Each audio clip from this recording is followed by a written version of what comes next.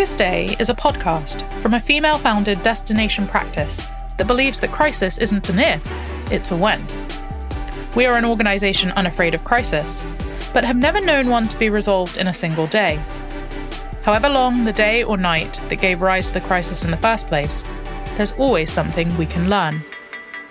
I'm Leah, the founder and CEO of Broadstairs Consulting, a problem-solving consultancy offering crisis and governance advisory services to help leaders and organisations thrive and flourish.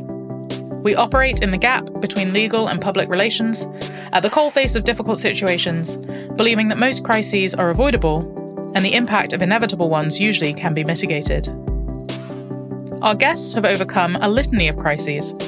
Many of our guests have worked with us in some capacity in the past. All of them have stories worth hearing. We trust them to make this worth your while. We hope it helps you trust us. Today's podcast guest is Andy Haldane, the Chief Executive of the Royal Society of Arts. Andy was formerly Chief Economist at the Bank of England and a member of the bank's Monetary Policy Committee. Amongst other positions, he is Honorary Professor at the Universities of Nottingham, Manchester and Exeter.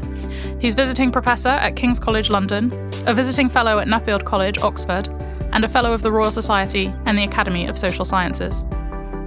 He is founder and president of the charity Pro Bono Economics, vice chair of the charity National Numeracy, and chair of the National Numeracy Leadership Council. He was the permanent secretary for Levelling Up at the Cabinet Office from September 2021 to March 2022, and chairs the government's Levelling Up Advisory Council. He has authored around 200 articles and 4 books. Well, Andy, thank you so much for your time this afternoon on this sweltering afternoon in London. And thank you for coming on the longest day. Very happy to do that. I'm sitting here, not sure whether I'm perspiring or expiring, but I'm certainly very hot and about to get hotter, I feel here. Right, well, perhaps in the next 20 minutes we can explore your longest day. Why don't you tell our listeners about that? Yeah, I'm going to cheat on the rules. I hope this is okay. It's too late now if it's not, to be honest. But mine is more a 24 hours spread across 2 days. And those 2 days were the 7th and the 8th of October, 2008. A long time ago, I know, but I am that old. And they were, as you might recall, or some of your listeners might recall from the dim and distant past, the time of the global financial crisis. And the rescue in particular of some of Britain's biggest banks on or around that date. So that one for me was the longest day, starting really on the 7th, when, to be honest, the cash machines were running dry in Britain's biggest banks, and then going over to the 8th, when a massive package of support was announced by the government and the Bank of England to prop up the banks and stop the run on the banks that was happening. And I was in the thick of that over that period as one of the bank's representatives on what was at the time a tripartite arrangement, 3-way arrangement between the Bank of England, where I worked at the time, looking after financial stability, sort of ha-ha in the middle of a crisis, the Financial Services Authority, which was the sort of regulator of the banks, since abolished, and the Treasury, who were there in their capacity as writers of checks. And actually, by the 8th, the morning of the 8th, they'd had to write a pretty big check of around £25 billion to keep the Royal Bank of Scotland, RBS, and Lloyds Banking Group, and a few more besides, are afloat. So that felt like a very long day, or 24 hours, separated by, I suppose, a couple of hours of sleep, but not much more than that. For that tripartite arrangement, there are probably 15, 20 people stuck round a table watching this melee play out and then seeking to fix it. What had you experienced in your career to date that equipped you to step up to the plate? Well, I think, thinking around that table, truth be told, there was no one round that table who remotely could have seen anything close to that. In fact, that was probably true of the whole of that global financial crisis period. It's probably one of the reasons we had the global financial crisis, of course, is because anything like that was not within anyone's lived experience. Mm-hmm. The last policymaker or risk manager that had seen a crisis, a banking crisis at all, had long since retired or died off. So to an extent, we were all making it up a little bit as we were going along. So all of us had probably spent a good chunk of our careers thinking about finance, thinking about banking, thinking about crises, reading about bank runs. Did that help in making sense of things? A little bit. Did that prepare you for the speed and the severity of this just coming to life, right? And playing out, not just day by day, but hour by hour, minute by minute. There was one moment, it was on the 7th, the evening of the 7th, which actually did run into the morning of the 8th, as it turns out.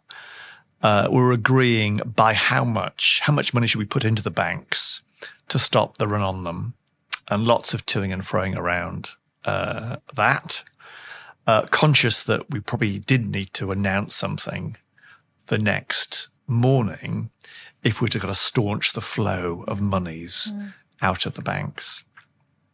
And we're getting close to arriving at a number that then needed to go back and be signed off by the ministers because it was a big number. It's a lot of money. And then we resumed on the morning of the 8th, again very early, hopefully before markets, at or around markets opening, just to sort of decide for sure what the details of this package would be. I've just been sat in that room, and we were discussing, and markets had opened. And in the first half hour of that meeting, I think the share price of the Royal Bank of Scotland, Britain's biggest bank at the time, fell 50% in the first 30 minutes of that meeting. It then rose 50% in the second 30 minutes because some announcements were being made about what we might do. And if someone had told me, or if I'd read in a textbook that might happen, I wouldn't have believed you, to be honest. So yes, we were prepared. Yes, we knew the numbers. Yes, we'd read about events like this, but gracious, it was absolutely nothing like living that in real time and knowing that you had to act. Otherwise, that 50% fall would have been 70% or 80%, and the whole thing may have unraveled completely. So professionally prepared is one thing. Experiencing it in practice is quite another. With my lawyer hat on, all I can think of are teams and teams of people in different rooms, running between rooms, trying to finalise documents to get things across the line. Did you know the people that you were negotiating these tripartite agreements with, or was this kind of the first meeting of those minds? Well, some of them, yes. So there were lots of, we had at that stage an institutional structure, a tripartite institutional structure, which meant we met regularly anyway to talk about financial stuff, even to run crisis games, actually.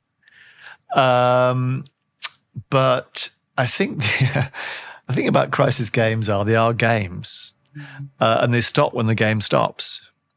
This one wasn't a game. It didn't stop at 5 o'clock. And one of the crisis games you'd run pre-crisis was actually a game quite like Northern Rock. And we'd reached at 5 o'clock and hadn't found a solution. But then we stopped and said, oh yeah, never mind. And this was so different because the game was for real. It didn't stop, and we couldn't afford not to have a solution to it. So there was lawyers in the room, private sector advisors, as well as government officials from those three bodies I mentioned. A fair amount of running in and out. We were the officialdom. And of course, the key running in and out was to our political masters, who were making ultimately the big decisions about putting money on the line. I don't think it was so. The people I largely knew and hugely respected, and that made a massive difference. Were there differences of view? Absolutely. It would have been truly extraordinary had there not been differences of view. Certainly on the 7th. But by close of play on the 7th, rolling into the 8th, we knew we needed to land somewhere. The time for debate was over. The time for fine-tuning this was over. We just needed a big number. So let's just decide the big number and crack on. At that point, there was a congealing, a pulling together, which is very powerful. And that's where the relationships kicked in and really mattered then. With the severity of the consequences for not resolving the situation and the weight of responsibility on your shoulders, how did you attribute the risk of the decision between you? Yeah, so I think there was definitely within the room and outside of the room, a very acute awareness that the consequences of getting this wrong would be felt by absolutely everyone in the UK, with no exceptions, because, almost everyone does have a bank account. Almost everyone was reading the newspapers and the TVs, screaming blue murder about bank runs and was your money safe. Everyone, I think, was worried about what was to happen next. Of course, there's a subtly different balance of interests around different parties around the table. So if you're a God-fearing Treasury official, if you write a cheque for £25 billion today, you're going to be asked in Parliament and indeed in public for many years to come, why 25 billion? Is that money well spent? How to prevent that trickling into the pockets of rich bankers rather than poorer people? So absolutely, that's your lens on the problem, because that's to whom you'll be held account. If you're a regulator of a bank and your job is to stop them failing, or at least stop the failure damaging depositors and businesses, you've got a slightly different set of considerations. If you're the Bank of England, and at the time I was the Bank of England, not all of it, but a little part of it, your concern is that the system as a whole doesn't fall to pieces. Less about individual banks, more about the whole system. So we brought our different lenses to the problem, but the truth is, such was the gravity and scale of the crisis that all of those stakeholders, all of those perspectives were equally valid. We were triangulating between needs of individual firms, needs of the system, needs of taxpayers ultimately. And it was the sort of the coming together of those three perspectives that led to the solution we landed on. Are you feeling stuck? Has conflict got you down? Have you considered mediation? Mediation is a confidential and flexible way to resolve conflicts. 86% of all mediations end in a solution, saving time, money, and stress for all involved. Thanet Mediation Centre, a Broadstairs consulting initiative, offers mediation services to individuals and organisations in Thanet, Kent, and further afield. For more information or advice, email us at info@broadstairsconsulting.com. We are here to help you move forwards. One of the things we're particularly interested in is how fear impedes leaders' ability to lead well. Was there any sense of needing to manage other people's risk aversion or fears or insecurities in those meeting of the minds? I think when it reaches that stage, I think you lose some of your fearfulness, to be honest. Something kicks in, the importance, the momentousness of the moment, gives you a funny sort of clear-headed precision about what needs doing. I think that was true in that particular moment. I mean, we could have discussed what is the right number. We had been discussing backing up a bit. In the at least 6 months prior to that date, we'd been in active discussion as a tripartite about how much money needs to be put into British banks to stop them falling over. Mm-hmm. And as the person who'd been running the numbers for the bank on how much money was needed, we'd been making the case for the whole being at least £50 billion for at least 6 months. And up until about a week before we did it, had convinced no one. And, that wasn't an ideal situation to be in. The regulator was fearful that any hole would be seen as a blight on their record. The Treasury was fearful because this might be seen as a big bailout of a bank, and the banks were the bad boys, mostly was boys, at the time. So those individual motivations or fears did shape the debate right up until it became very clear that this is a problem that wouldn't be solved without a big check being written and a big hole being plugged. Mm. At that point, it all became a little bit easier. Maybe it was the market that drove us there, but the market having driven us there led to, I think, a moment of real clarity and determination and indeed coordination to do the right thing. And as you reflect on your own performance, what would you say that you learned about yourself through that experience? Well, there's a degree of stamina in all this, and a degree of, I think, sticking to your guns and relying on the analysis you've done ahead of time. I was lucky, we were lucky that we'd been putting in the patient preparation for this for at least 6 months prior. How much was needed to plug the gap? Mm. As it turns out, we didn't do enough to plug the gap. We were making the case for 50. It was more like 25, right? So that stands you in good stead. I think if you're making this up on the fly, if you haven't done the patient preparation, it's much harder to make your case in a compelling and convincing way. So what it taught me really was do your homework, do the analysis, run the numbers, reach a view, have that view backed up as rigorous as you can by the analysis, by the data. Now, of course, you're going to trim around that, right? Of course, you may not land exactly where you thought, circumstances change and all that, but if the central view was 1, there's a hole, and 2, it's a whopper, and 3, it's roughly this, give or take, you were 98% of the way there. And then you argue the toss about the 2%, and that's just fine. So that would be the, patient preparation. You can never know when the balloon will go up, when the crisis will strike. It's a mug's game trying to predict that. What you can say with some confidence is that at some stage, the patient preparation will pay off, because that moment will come. And when it comes, patient preparation is all.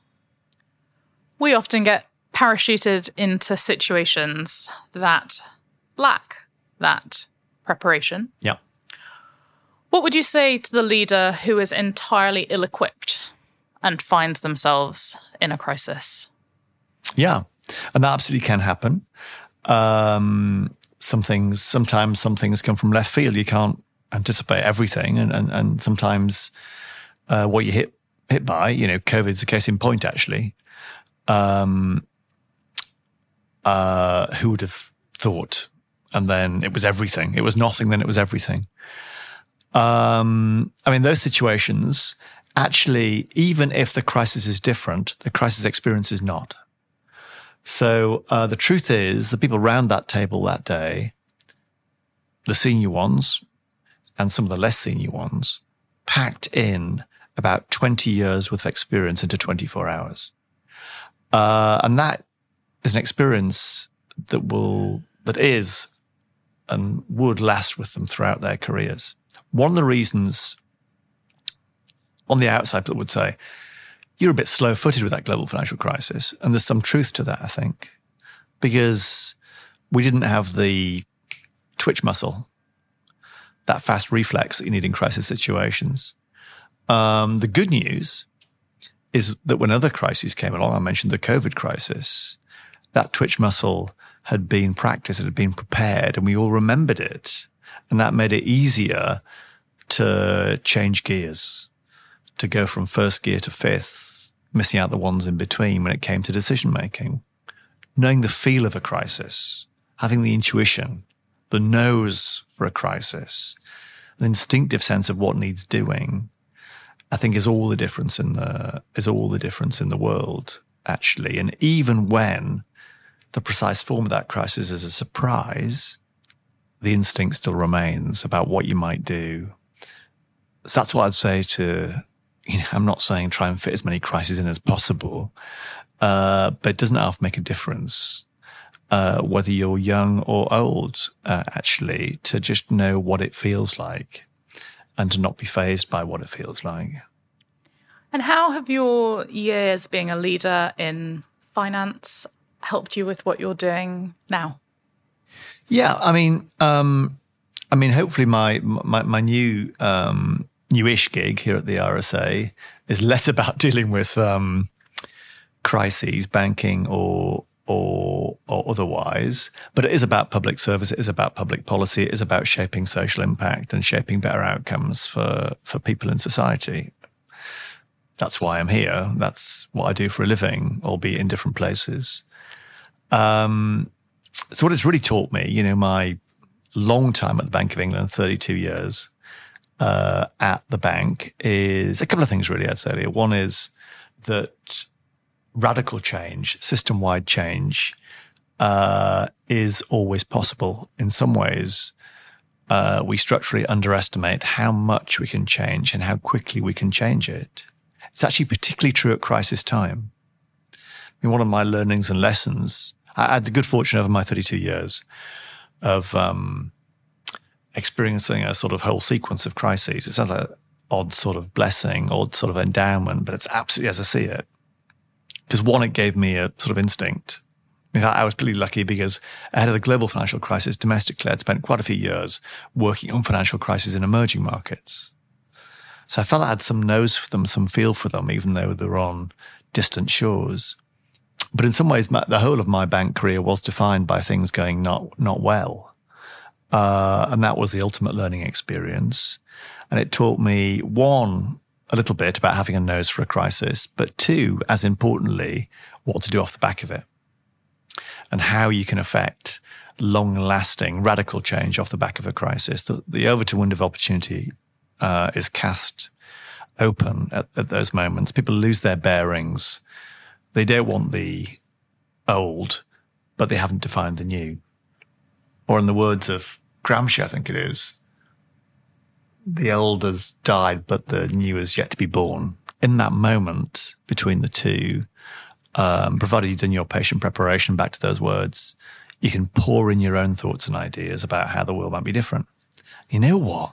There's a decent chance people might listen to you because, in that vacuum, good ideas can stick and you can change the contours of debate quite quickly. And I tried to do that off the back of the global financial crisis. That's just what I did. I tried to change the shape of the regulatory debate, not just me, but we bank, with some success. In the moment when others had lost their bearings, we still had some, and that helped no end. So that'd be a big learning, I think, from crises generally and from the global financial crisis in particular. That is really helpful. I promised you a red herring question. Here it is. Oh, no. If you had to live your longest day again, what food would you choose to fuel it?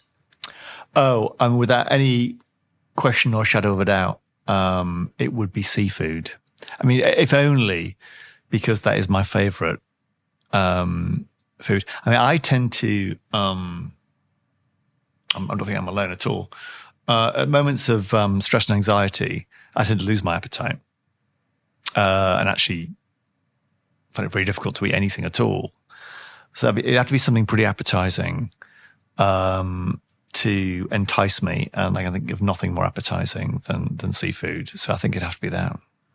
I couldn't agree more with everything that you have said. Thank you for your time. Thank you for sharing your experiences so candidly. And thank you for just being with us on The Longest Day. I've really, really enjoyed it. Thanks very much. And look forward to listening to all the other podcasts as well. That's what I like to hear. A shout out for previous episodes. Thanks again.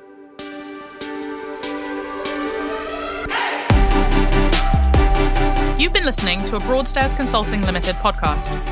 We hope you've enjoyed this episode. Tune in soon to hear the next instalment of The Longest Day. Copyright 2023.